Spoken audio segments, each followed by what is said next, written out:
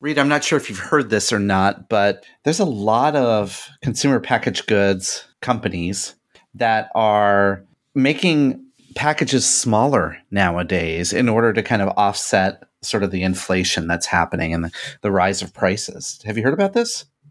I thought this was going to have something to do with bacon. No, I have not. It's everything from like cereal to tuna fish to coffee. Maybe this is a higher level trend that we need to really start looking at things because, overall, don't you think that portion sizes here in the US are a little bit bigger than they should be? Well, yeah. I mean, it's like, you go to a fast food restaurant. There is no small, first off. And then they hand you a cup the size of a Yeti. Like, what am I supposed to do with this? Doritos came out and said that there are 5 less Doritos in every one of their snack size packages now. Doesn't seem to make, well, I mean, I guess it makes sense. People smarter than me have been involved, but when you fill up half the bag with air, I feel like I could just make the bag smaller. Welcome to Touchpoint, a podcast dedicated to discussions on digital marketing and patient engagement strategies for hospitals, health systems, and physician practices. In this podcast, we'll dive deep into digital tools, solutions, and strategies that are impacting our industry today. We hope to share a lot of great information with you and have fun along the way. Thanks for joining us. Now, here are your hosts. Welcome to episode number 268 of Touchpoint. I'm Reed Smith, and that is Chris Boyer. Hey, Reed, I'm over here counting the number of potato chips in my snack size bag here to make sure I'm getting the right amount. Yeah, it's like you want to keep a tally, like in the pantry or something, every time you open a bag of chips. Well, welcome one and all to the show. Thank you so much for tuning in for yet another week of Touchpoint. A couple of quick things I want to mention before we jump into today's episode. Touchpoint.health is the website. You can navigate over there. There's a lot of other great shows on the network, not just the one you're listening to, but you can check those out. You can listen and subscribe to any of those. Check out the show host, the topics, learn more about the show that you're listening to today, all that kind of fun stuff. But one favor, while you're there, there's something called the TPS report. You'll see it up there in the top navigation of the website. Sign up, give us your email address. We promise we won't spam you to death. All it does is sign you up for an email newsletter. It comes out each Monday. Well, I'd say there are 52 Mondays in a year or thereabout. Probably comes out 47 of those or something. Anyway, we'll take a holiday off here and there. But basically, every Monday, you'll get an email from us with 5 articles to get your week started. And that's it. So I'll tell you what, let's pause here for just 1 second, and we'll be back with today's show.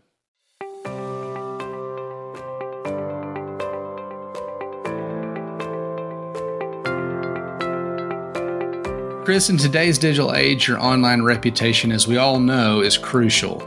With customers relying on online reviews, your first impression is also compared directly with your competitors. Sure is. And Reed, consider this. 86% of patients today read online reviews, and 73% demand that healthcare provider has a minimum 4-star rating. Demand. They demand it. Yeah, they do.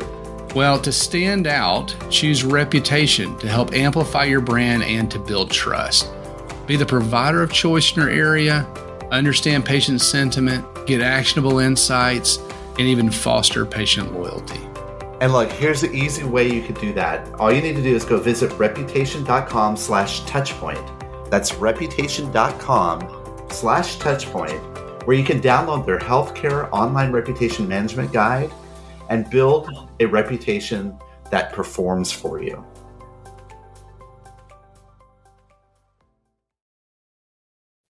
So today, Reed, we're going to be talking about content marketing and creating thought leadership content for your organization. I think that's something that a lot of hospitals and health systems are doing a lot of lately. Yeah, this is something certainly, as I've gotten back in on the hospital side of the equation, content development, content marketing, content planning. I mean, it's a topic, right? It's a big topic and a big focus, both for skill sets and employees and things like that you may be adding to the team, as well as just kind of the ongoing thought process around it.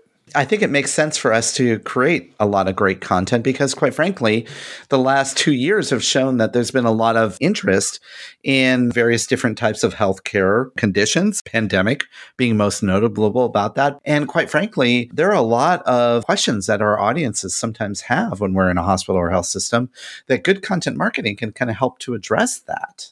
That's right. We got to become Google. Well, that's the problem, though. I hear that a lot, right? It's like we got to create all this content. And even when you talk about like health library content, is our role to become like Google or like WebMD? Or what is our role in all of this? And what's our best way to do this? Particularly since, Reed, there's a lot of content that's out there now, a whole bunch of content, and there's a lot of noise. So how do we kind of reduce that quote unquote signal to noise ratio when we do our content marketing? That's what we're going to jump into today. Yeah, absolutely. And there's always room at the top, right? So if you have a better widget, it doesn't matter how crowded the industry is if you can be the best. So I know that's a little bit hard and kind of maybe a leap sometimes when you're thinking about content and content creation. But yeah, we'll dig in and maybe let's start with some trends. An article you found, Chris, from contently.com, State of Healthcare Content Marketing, 5 Trends Transforming the Industry. Right. And this actually comes from a study that they did to look at content marketing in general. And they start off by saying good medicine, like good content, comes down to trust and results. That was true before digital came around. Mm-hmm. And it's even more true now, even though it's a little bit complicated. This is chock full of a lot of good stats. And so again, we'll link to all this in the show notes. Google, they say, handles more than 1 billion health questions. However, over a third of U.S. adults have low health literacy. Assume that's 1 billion a year, not a day. Weber Shandwick, big firm agency, kind of in the healthcare space. Well, a lot of spaces, I guess. But they did a recent survey of 1,700 adults. 52% were concerned with today's health-related information is either false or misleading. The idea here is, third of adults don't have a real high acumen as it relates to what it is that they're searching for. That's why they're searching, I guess. But then there's also a big chunk that are concerned about the information they're finding. So that poses an interesting dilemma for people that are engaging in content creation, content marketing, thought leadership content. I think it's very important that we shouldn't give up and just say, well, we're not going to create any content. Most importantly, I think we as health systems, as physicians, as insurers, even healthcare companies, we have to really improve the way we do our healthcare content marketing, which kind of leads to 5 trends they found that in the study that they did. The first one, and obviously this is somewhat timely over the last couple of years, but they talk about the fact that COVID stories do perform really well, but they have to be done right. I mean, this was obviously top of everybody's mind, and so people were looking for the information initially. But I think even now, 2 years in, you have to kind of be thinking about the evergreen information that's out there, right? They're talking here about the fact that there's an overabundance of health content online, but it mostly consists of evergreen information on established domains like WebMD or even Livestrong as it relates to oncology, things like that. They say here that some of the most top performing stories they found in the survey that they did actually come from companies that are not going after evergreen content. Instead, they're putting their unique spin on it. They're either trying to remain topical, timely, or they put their unique point of view in this. And they say if organizations like health systems want to compete with WebMDs of the world, they have to drive awareness first to sort of these original stories and then start to build that trust to increase their kind of authority, their domain expertise, I should say, so that they can then give access to all of this more evergreen content. So it's kind of like a 2-pronged approach. You need to catch their attention with this custom content and then lead them to sort of the wide breadth of evergreen content that you have. This is an interesting quote that's kind of in this part of the article, and it comes from Amy O'Connor. She's editor-in-chief of Health and Nation. It says, in the health category, there's no such thing as a generalist. So think about what your audience is searching for. Unless you're like an AP or Reuters, it's really hard to cover the news, and nobody wants you to because it's already out there.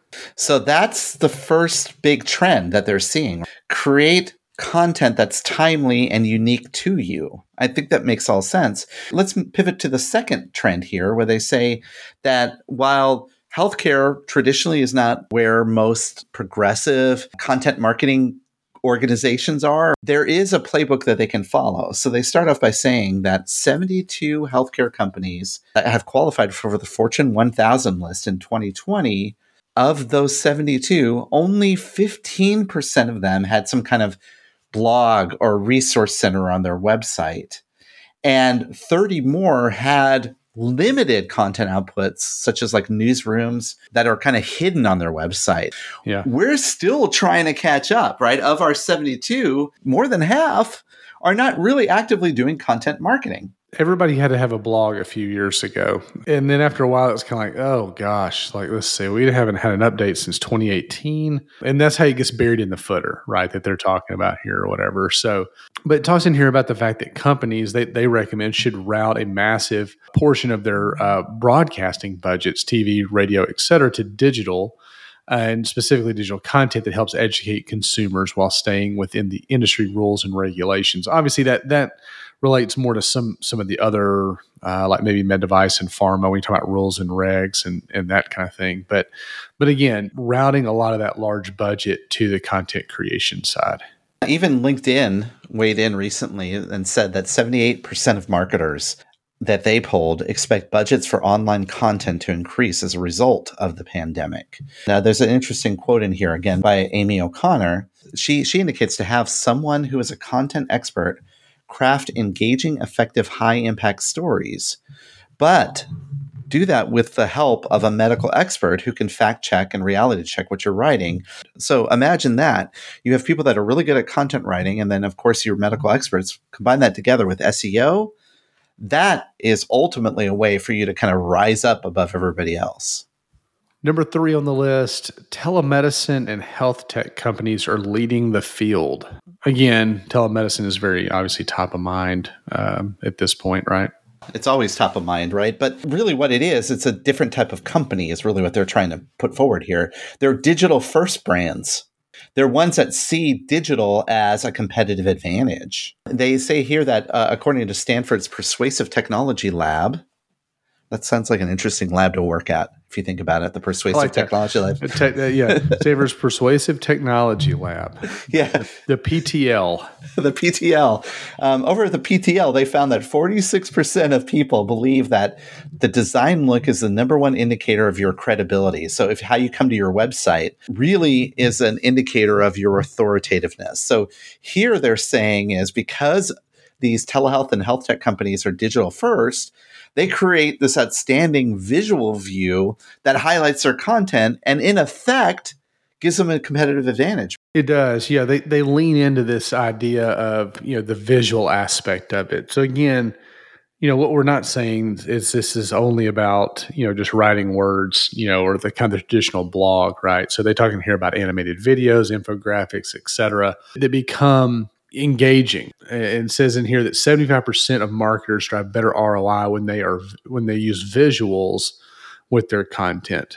And so this is, again, kind of part of a study that they had done. So again, I think to your point, these are kind of technology leading companies and they're bringing on people that are thinking in this way. Yeah, well, think about the impact of that, though, on how you present your blog and how you're presenting that kind of content in your digital properties. It becomes very important because, in effect, it establishes a sort of a biased trust in what you do in terms of your content. Your content becomes more meaningful to people, which leads to the fourth trend here, Reed, which I think is really interesting. Corporate social responsibilities is a use case that is one that healthcare should really lean into. We all know that a lot of people have a negative view of U.S. healthcare system. We're seeing the studies all throughout the pandemic. We've seen that even before the pandemic. Given the fact that corporate social responsibility is something that's really top of mind to people, we need to highlight that and bring that into our content marketing. Don't bury it in your diversity, equity, and inclusion page of your website. Bring it out in all of the content that you're doing. Well, last one on the list, which I think is really interesting, is reports and data. being the biggest differentiator. And so what they're really leaning into is, these industries, they mentioned things like finance, for example, but healthcare specifically, data-driven industries really gives you an insight into the types of content to create. And so we have that opportunity. So how are you looking at that data that you have to inform the content strategy? Well, and that's a really important topic, and one that we're going to dive into a little bit deeper later on in the show with our interview with Kristen Folder.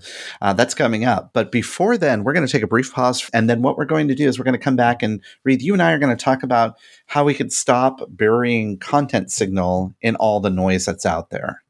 We'll do that right after this break. Coming soon from Greystone, Bowstring, and Touchpoint Media, live from HCIC, a new podcast that brings you front row access to the latest innovative strategies that are shaping tomorrow's healthcare industry. In this 12-part series, as recorded live at the Healthcare Internet Conference, we'll hear from industry experts such as Paul Mattson of the Cleveland Clinic, Kathy Smith of Roper St. Francis Healthcare, David Feinberg from Mount Sinai Health System, Rose Glenn from Michigan Medicine, and many others. Subscribe now on Apple Podcasts, Spotify, Google Podcasts, or your favorite podcasting platform. This podcast series is brought to you by Greystone.net, Bowstring, and Touchpoint Media. Reed, now we're going to jump into that whole signal to noise ratio thing that happens a lot, right? There is a lot of content that's out there. We talked about the importance of content. We found an article off of the Content Marketing Institute website, one of our most favorite online sites to go to when we start talking about content, about how to stop burying your content signal in so much noise. To start off by saying in 2022, there is even more importance on creating digital content and content-driven experiences. That's sort of top of mind to all organizations now. They're developing that. They even highlight a new media company in the gaming space that's ramping up their article production. Get this. Their goal is to create 30,000 new posts every year. Good gracious. So this is a quantity play. And they say here that they'll never compete if they dive a mile deep into the topics. They're looking to just compete against people that are publishing every day. In effect, their thought here is more content equates to more audiences, which equates to more value. But we just talked about before the break that actually that's not the route forward for success. I don't think many of our health systems can commit to that many posts a year. I mean, one a week, I would say would be ambitious for some, but for them, they're talking here about going from 25 to 500 a week. Whew, that's crazy.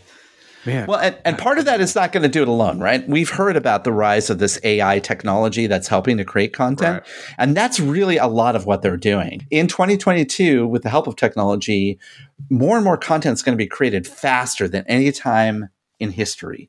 And that's the challenge here, is that that's a lot of noise. The article then pivots to saying, well, how do we get through this, right? How do we separate signal to noise ratio? And spoiler alert, it's not by a quantity play, right? It's more of a quality play. I mean, if you think about most hospitals and healthcare organizations, they are not, as we've kind of said leading up to this, the idea of competing with WebMD or the aforementioned Livestrong in the cancer space or something like that, it's just not possible, I don't think. I mean, they're so far ahead already. So it's not like we're both starting from zero and see who can get there first. They've long since started. There's no way to play catch up now.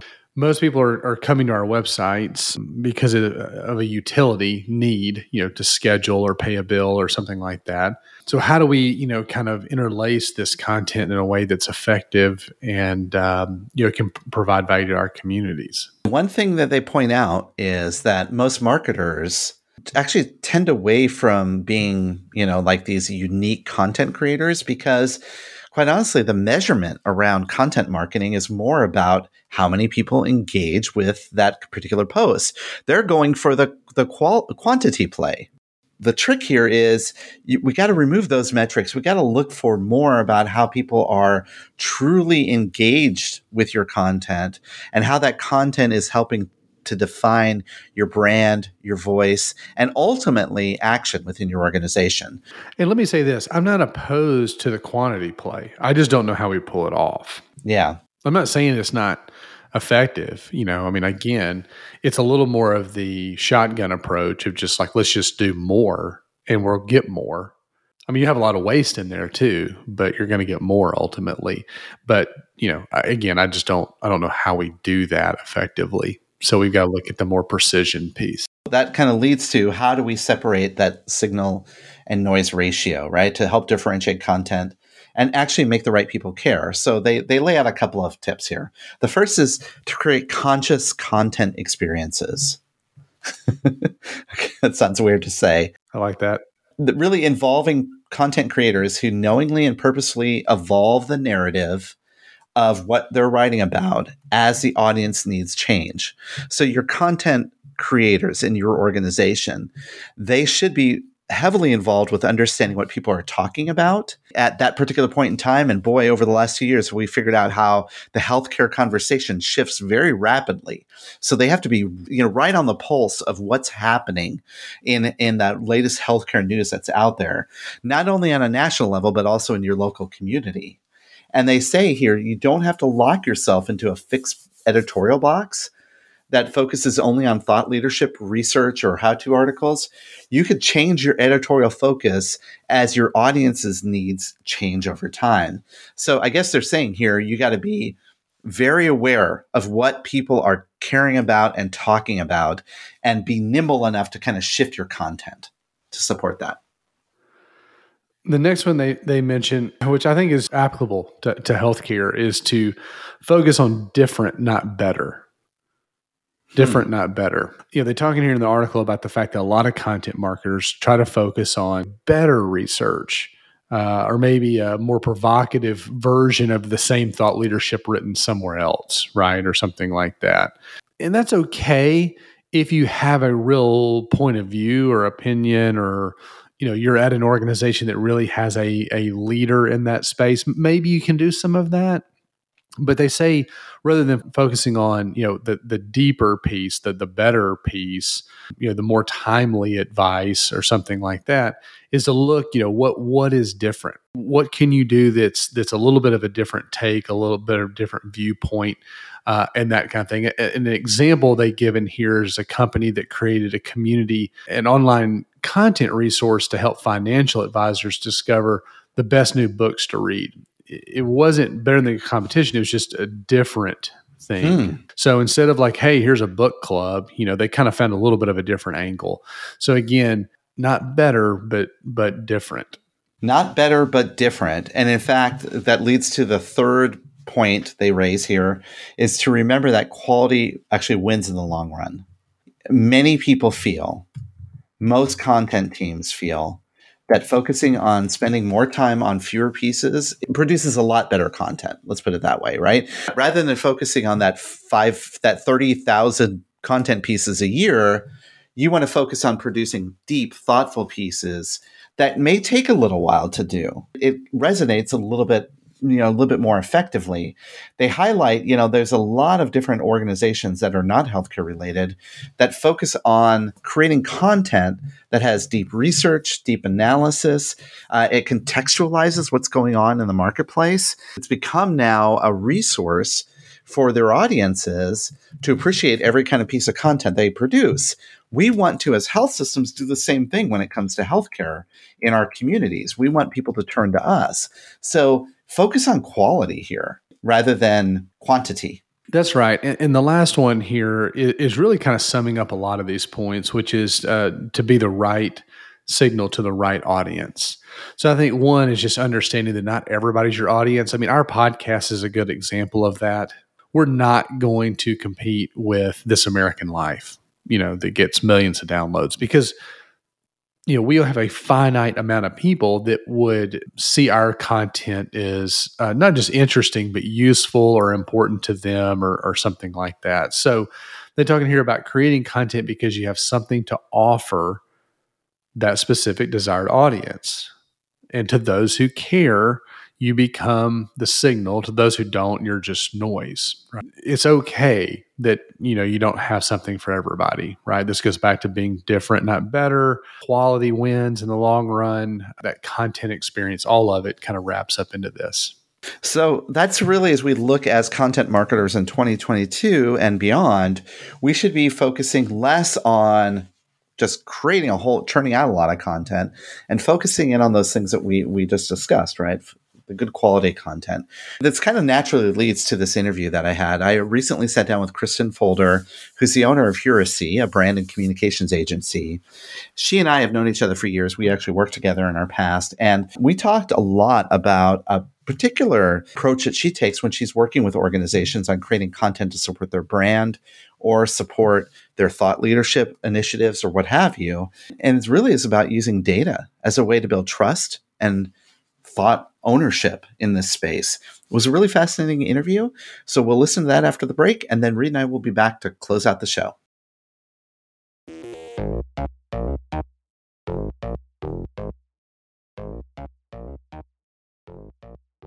Welcome back to the Ask the Expert segment of the podcast. And today I am so delighted to have someone back on the show, Kristen Folder. Welcome back to our podcast. Thanks so much, Chris. I'm so happy to be back and talking to you again. Well, Kristen, you and I talk to each other quite regularly, but it's been way too long since we had you back on the show. So I'm glad you're here today.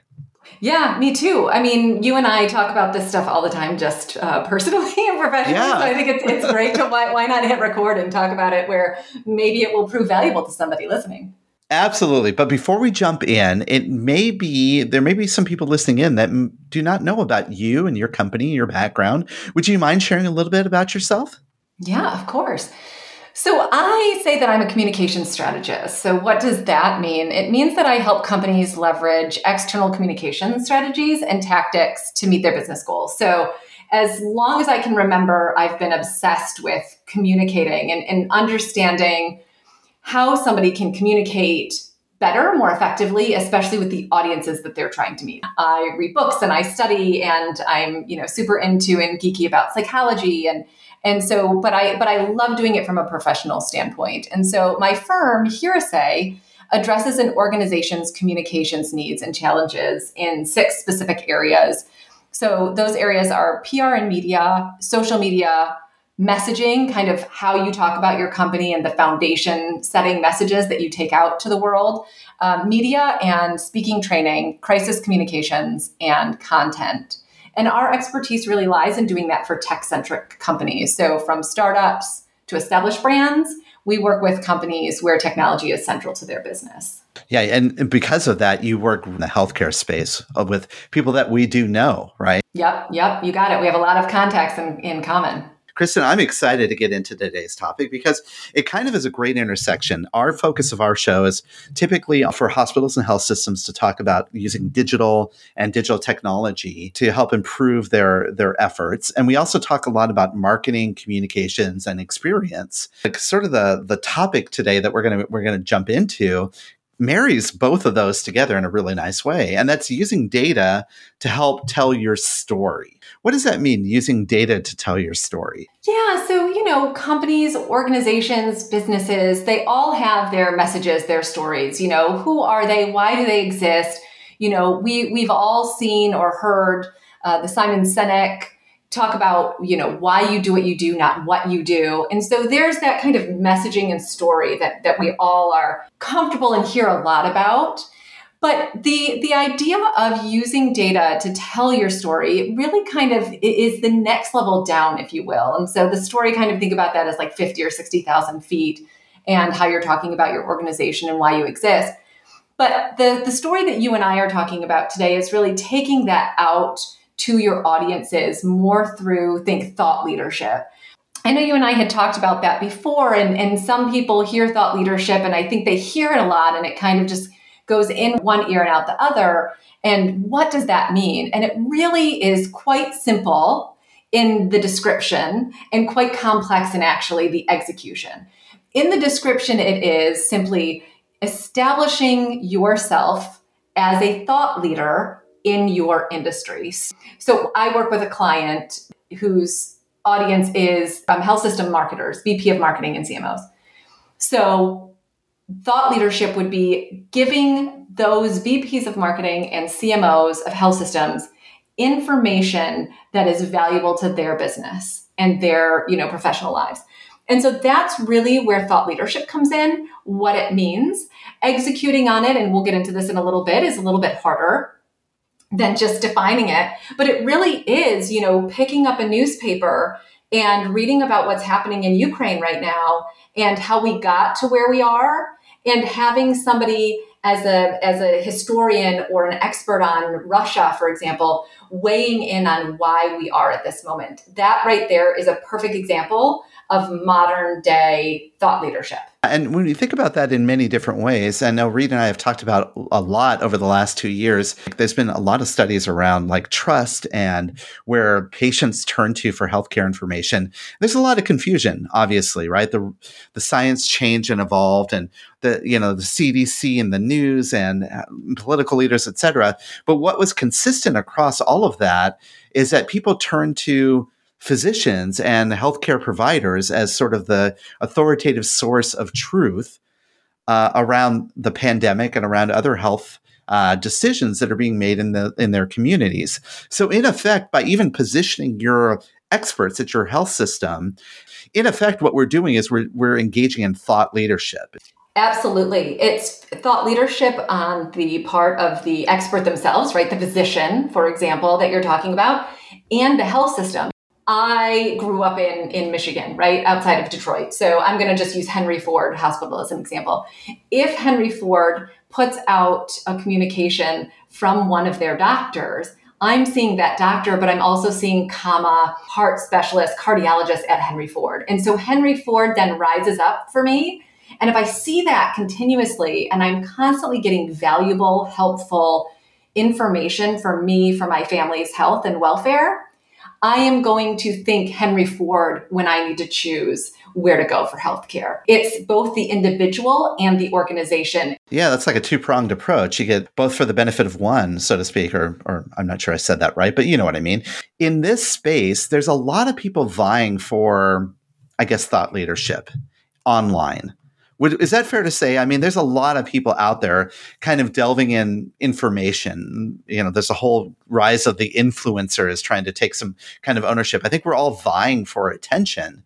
So tell me your perspective on that. Business and organizations, how can they start to position themselves better as experts in this kind of noisy space that we live in?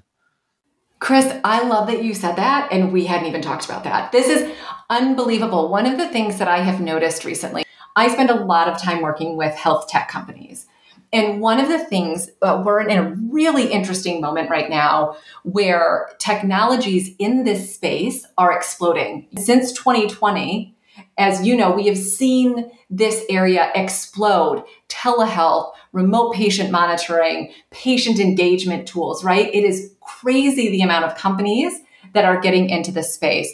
And what that does is that creates a huge challenge for those companies to distinguish themselves from the pack. So as you are talking to health systems who are making choices about which digital technologies to look for to help communicate with their patients and engage their communities and execute on telehealth, for example, they're going out to the world to look at what company is best for them, what tool is best for them. And it is so noisy. It's one of I would say the biggest challenge, and where I find a little lack of confidence in the healthcare space is that companies haven't mastered, if you will, the ability to communicate and communicate effectively about their technology, their company, their story, and how they're distinct from others in the space. So I have gone from one digital company's website to another and read the same verbiage, same language, same buzzwords on every one. And I work in this space and I leave those and I don't understand what they do. And that's a problem. And I keep thinking, we've got to get better than this.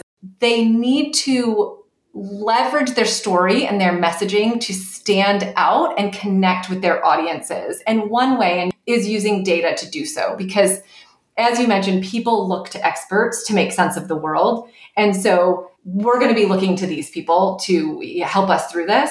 And if they're not speaking clearly or concisely, we're going to go to somebody who is. So data helps to clarify complex stories.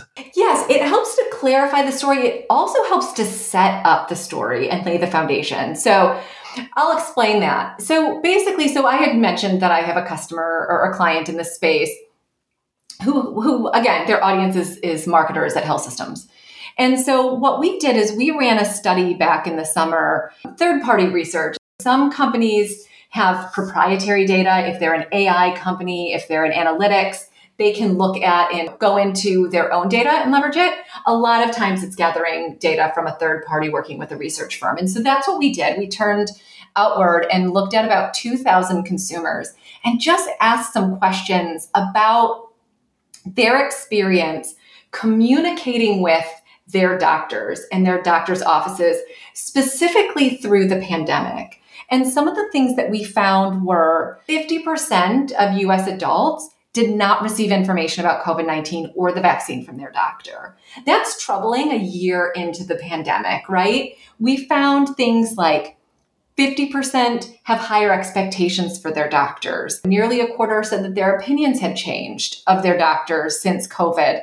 And so what that does is that lays a solid foundation for this company that I'm talking about in the health tech field to be able to say, we have data that specifically tells me what your audience is, their pain points, their needs, their desires. They haven't heard from you. They need to hear from you. And here's what they want to hear from you. And then they can go into more specific company positioning about here's how we help you do that. But that first part of saying, I understand your audience that you're trying to reach, their pain points, is critical in establishing trust between the two entities, right? In this case, a B2B company. And so it really helps them leverage data to establish trust, but leverage data to say, I am a leader because I understand what the audience needs. I can then create a technology and solutions to address those needs. And that's where that thought leadership and that kind of clarification comes in. You know, as you're describing this, Kristen, I was thinking, gathering that data is important for these organizations to use to understand where those pain points are in order to solve those problems. But it almost serves a double purpose. So when you're out there gathering data about, let's say you're trying to solve a particular problem, let's say a telehealth problem or whatever it might be, and you're researching all this data about how customers use telemedicine, that very same data analysis that you're doing to help inform your product build can also be used for your thought leadership. Absolutely. I mean, this survey that I'm talking about, was picked up. I don't know if we got 15, 20 pieces of coverage in the media. So now we're talking earned media where the, potential prospects is seeing this work and seeing the company name, going back to the Henry Ford example that we were talking about with thought leadership. When you see a company's name, when you see the name of a leader, you start to understand their position, their point of view, where they are in the industry, where they sit, what they believe. And those are the things that make somebody want to work with somebody, right? We want to work with people that we trust. And so if you're a health system marketer, for example, and you're looking to Becker's and you're looking to Modern Healthcare and you're looking to Healthcare IT News every day and you're skimming those publications for information that would be relevant about, the technology or the tools or the people that you need to connect with. And you're seeing leaders that are saying things that connect with you at a problem solution level, or, I see what these people are doing and I think that's so fascinating. I need to connect with them. And that's really where that key comes in, right? Where you're starting to see people out sharing the same channels that you share and connecting with them on that point of view level and that perspective and trusting that so that you can then, potentially work together or leverage them within your organization. There are many different ways that data can be used, right, in these platforms. So tell me a little bit about how we can use data in multiple different ways in thought leadership. Well, first of all, numbers help us make sense of what's happening around us, right? So, You and I have been talking about the pandemic. How many cases of COVID-19? Who is dying of the virus? How many are vaccinated? How many, what are the caseloads in my own community? So I know whether I should mask or unmask, or those numbers and figures it's really clear right now that they've helped us navigate the world. They do it every day, all day. We're always looking at numbers to make sense of everything, but it's very clear over the past 2 years how we've used numbers. So I like to use that example. They set a benchmark and they take pulse of an audience, right? So you can, again, establish where people are today. So that survey that I've been talking about, we just repeated. We haven't launched the findings yet, so I'm not going to share them here and usurp the launch. But we are establishing where we are 6 to 8 months later. Have we made progress along that lack of communication? Have we closed that gap between provider and patient, for example? And so they really set a benchmark about where an industry is, where we need to kind of plug holes. And the data, when you collect and share the data, you get to own it. So if you're a company that's collecting it, you get to own that data and the story that goes around it. One of the examples that I like to use is, a disaster recovery company. And so if they want to establish themselves as an expert resource in the minds of their customers and prospects, people who would buy disaster recovery software, they can collect data from end users and paint a picture of what those end users are like, their pain points that we talked about, their current reality. And then they share that with the prospect and customers. We don't only understand your pain points, and this isn't just things that we're talking about, we understand it in data. We understand it. We can quantify their pain points and their needs, and we can help you address them. And so to your question, why data? We can qualitatively do a lot of things. We work with a lot of companies that qualitatively say or claim, et cetera, right? Most of the companies that we're dealing with on a day-to-day basis do that qualification, right? But quantification and quantifying a problem is a whole different ballgame. It puts it into a different light and it sets it in stone as the reality, right? Like, this is the reality of this audience or this group that I'm looking at. And so that's why data, it is like, it's the difference between me standing out in the middle of Nashville, where I live downtown, with a megaphone, just screaming about what I believe about something, versus using numbers from a credible source and study that I found about why people, what people believe about that. And so it really anchors your thought leadership in fact. I like that. The other half of my job is I do a lot of marketing research, and I am a big believer in both using quantifiable and qualifiable data, right? Two different types of data sets to kind of inform and tell the story. But I think ultimately we are, as people, we're attracted to numbers because numbers help us do all of those things that you mentioned, and it gives us context. I think that's why there's a big rise about infographics, and people just love that, because if you present your data the right way, you could tell a very impactful story in very few words, right? Like, what's that old adage, right? A picture is worth 1,000 words. Well, data, if done right, can be worth, 10,000 words. It's unbelievable. I'll use a different example that I love examples because I think that, people who don't live it and breathe it like me go, oh, I can see how they got there, right? And so I love examples. We work with a technology company that's in the security space, so weapons detection. And we commissioned a survey of Americans because we hypothesized that people are anxious to go to places, particularly places that have had a mass shooting. For example, a movie theater or a school or a grocery store. We've had more and more of late, of course, which is super upsetting. But we wanted to quantify the toll that gun violence takes on Americans. And so we asked Americans things like, do you check for exits when you go to the movie theater? And our hypothesis was that they do. And the data came back and it was shocking just how many Americans are nervous or anxious or, just look over your shoulder when you go to a movie theater. It doesn't mean Americans are not going to movie theaters. What it does was it set in stone, it quantified and colored a picture and gave us that context that you were just talking about of, maybe this is why we as Americans are super anxious right now. Or, right, we were able to quantify just how on edge we all are. It didn't give a solution for that, unfortunately, but it did demonstrate where we all are as a collective society and helped from that point of view for this particular project to say, wow, we could quantify that. Now, what do we do about it? Right now, do we hold hands and sing Kumbaya? And can we ever get to that point again? But that really sets that, it's like a race, and that's your starting point. Once you understand what you're dealing with, then you can move forward. And so that's really where we like to help companies, and why I love data as an example of how you can really catapult your thought leadership, because it can just establish you in this space and give you kind of that platform from which you can, start shouting your story. Okay, so that begs the question, though. Where do you get that data from, right? Is it proprietary versus third party? What's your perspective on that? Because doing your own kind of data studies can be a very exhaustive thing, right, for an organization to do. Yet there's a lot of data available out there through other sources. So how do you come down on that? What is your approach for proprietary versus third party?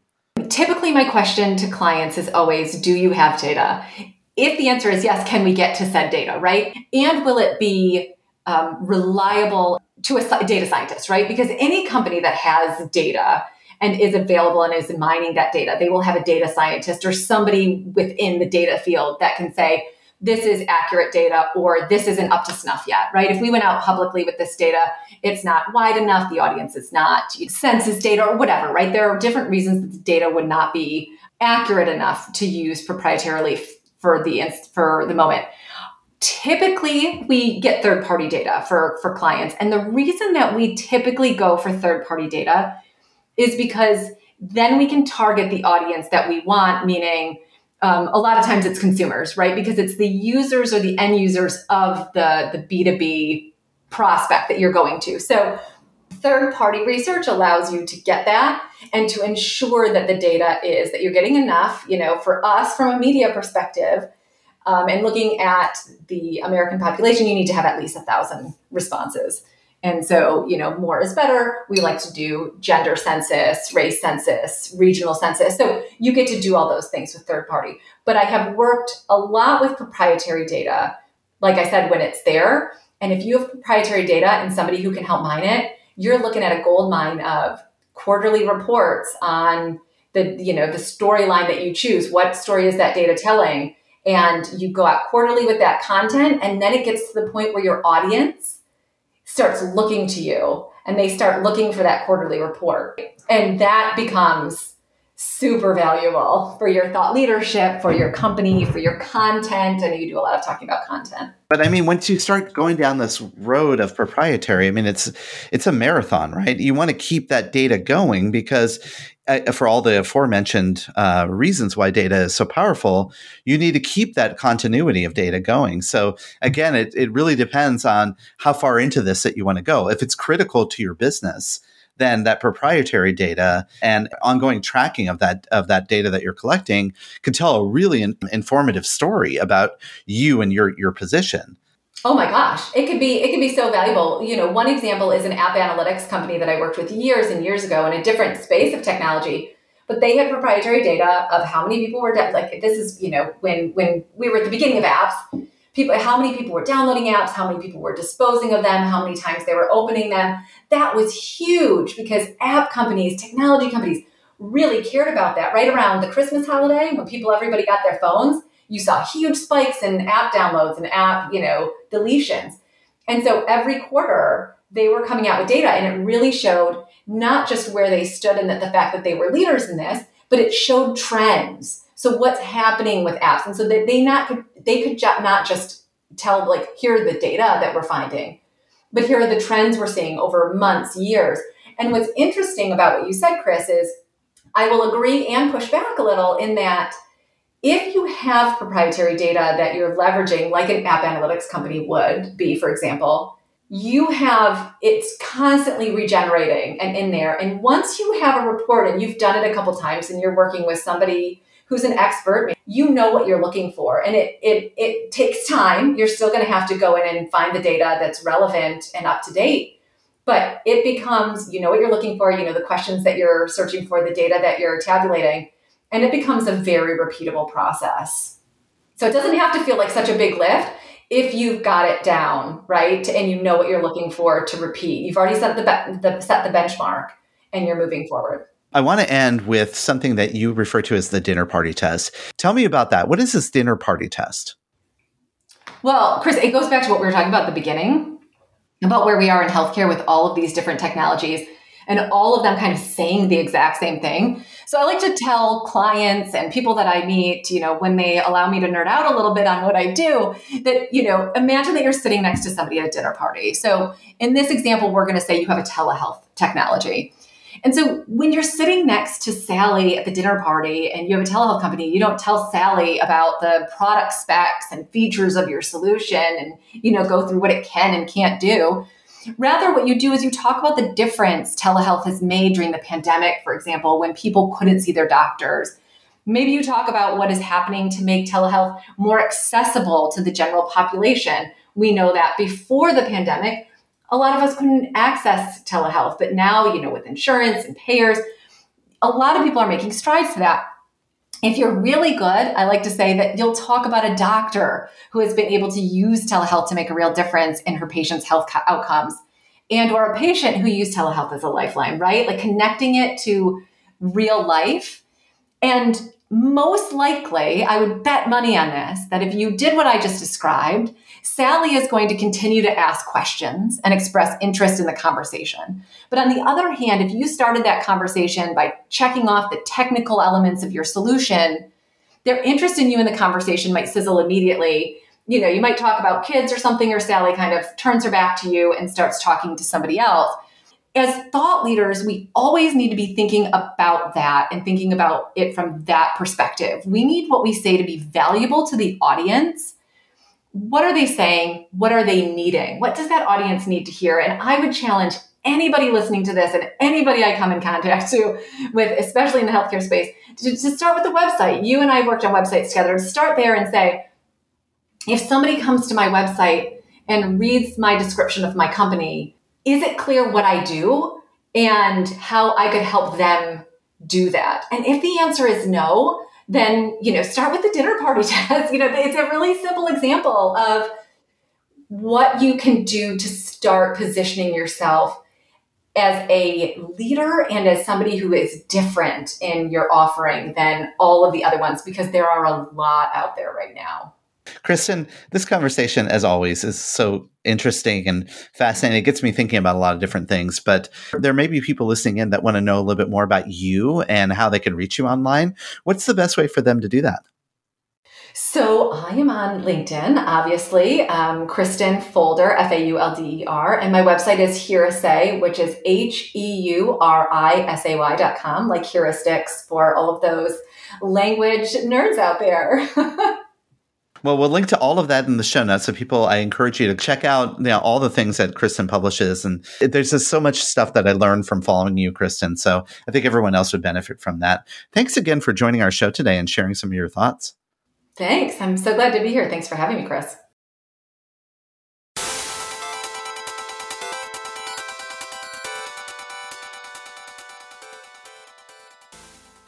Special thanks to Kristen for coming on the show. I think content is an important topic. And again, I don't know, I feel like I say this every week, but this is just something that's been top of mind for me. It's content as you rebuild your website. It's content for social. It's content for, think about patient testimonials and that kind of thing. And, serving these communities, just really appreciate her thoughts and kind of the thought process. And I don't know, something that just stuck with me from earlier, just around the, different, not better, and, finding the right audience and some of those types of things. So anyway, it's great having her on the show for sure. Yeah, it's content. It's ever moving. It's so great to know where to keep your eye on. So yeah, it was great. Quick plug for the TPS report. We mentioned the website earlier, touchpoint.health. If you sign up for that, you get an email to start your week with 5 articles and all that kind of fun stuff. Also on there are any upcoming conferences. Want to give a quick plug for those, certainly. So, you could click through, sign up, register for the event. Chris, we also have a webinar coming up, right? We do. We have a webinar coming up at the end of this month with Medicom. that is about understanding where the new digitally empowered consumer is in healthcare. And you and I are going to share a little bit about research and that we've seen and what organizations can do to sort of embrace this new digitally focused healthcare consumer and how to make things better. More of that's going to be in the show notes, so you can click the link on. It'll be the last week of March, so definitely tune in.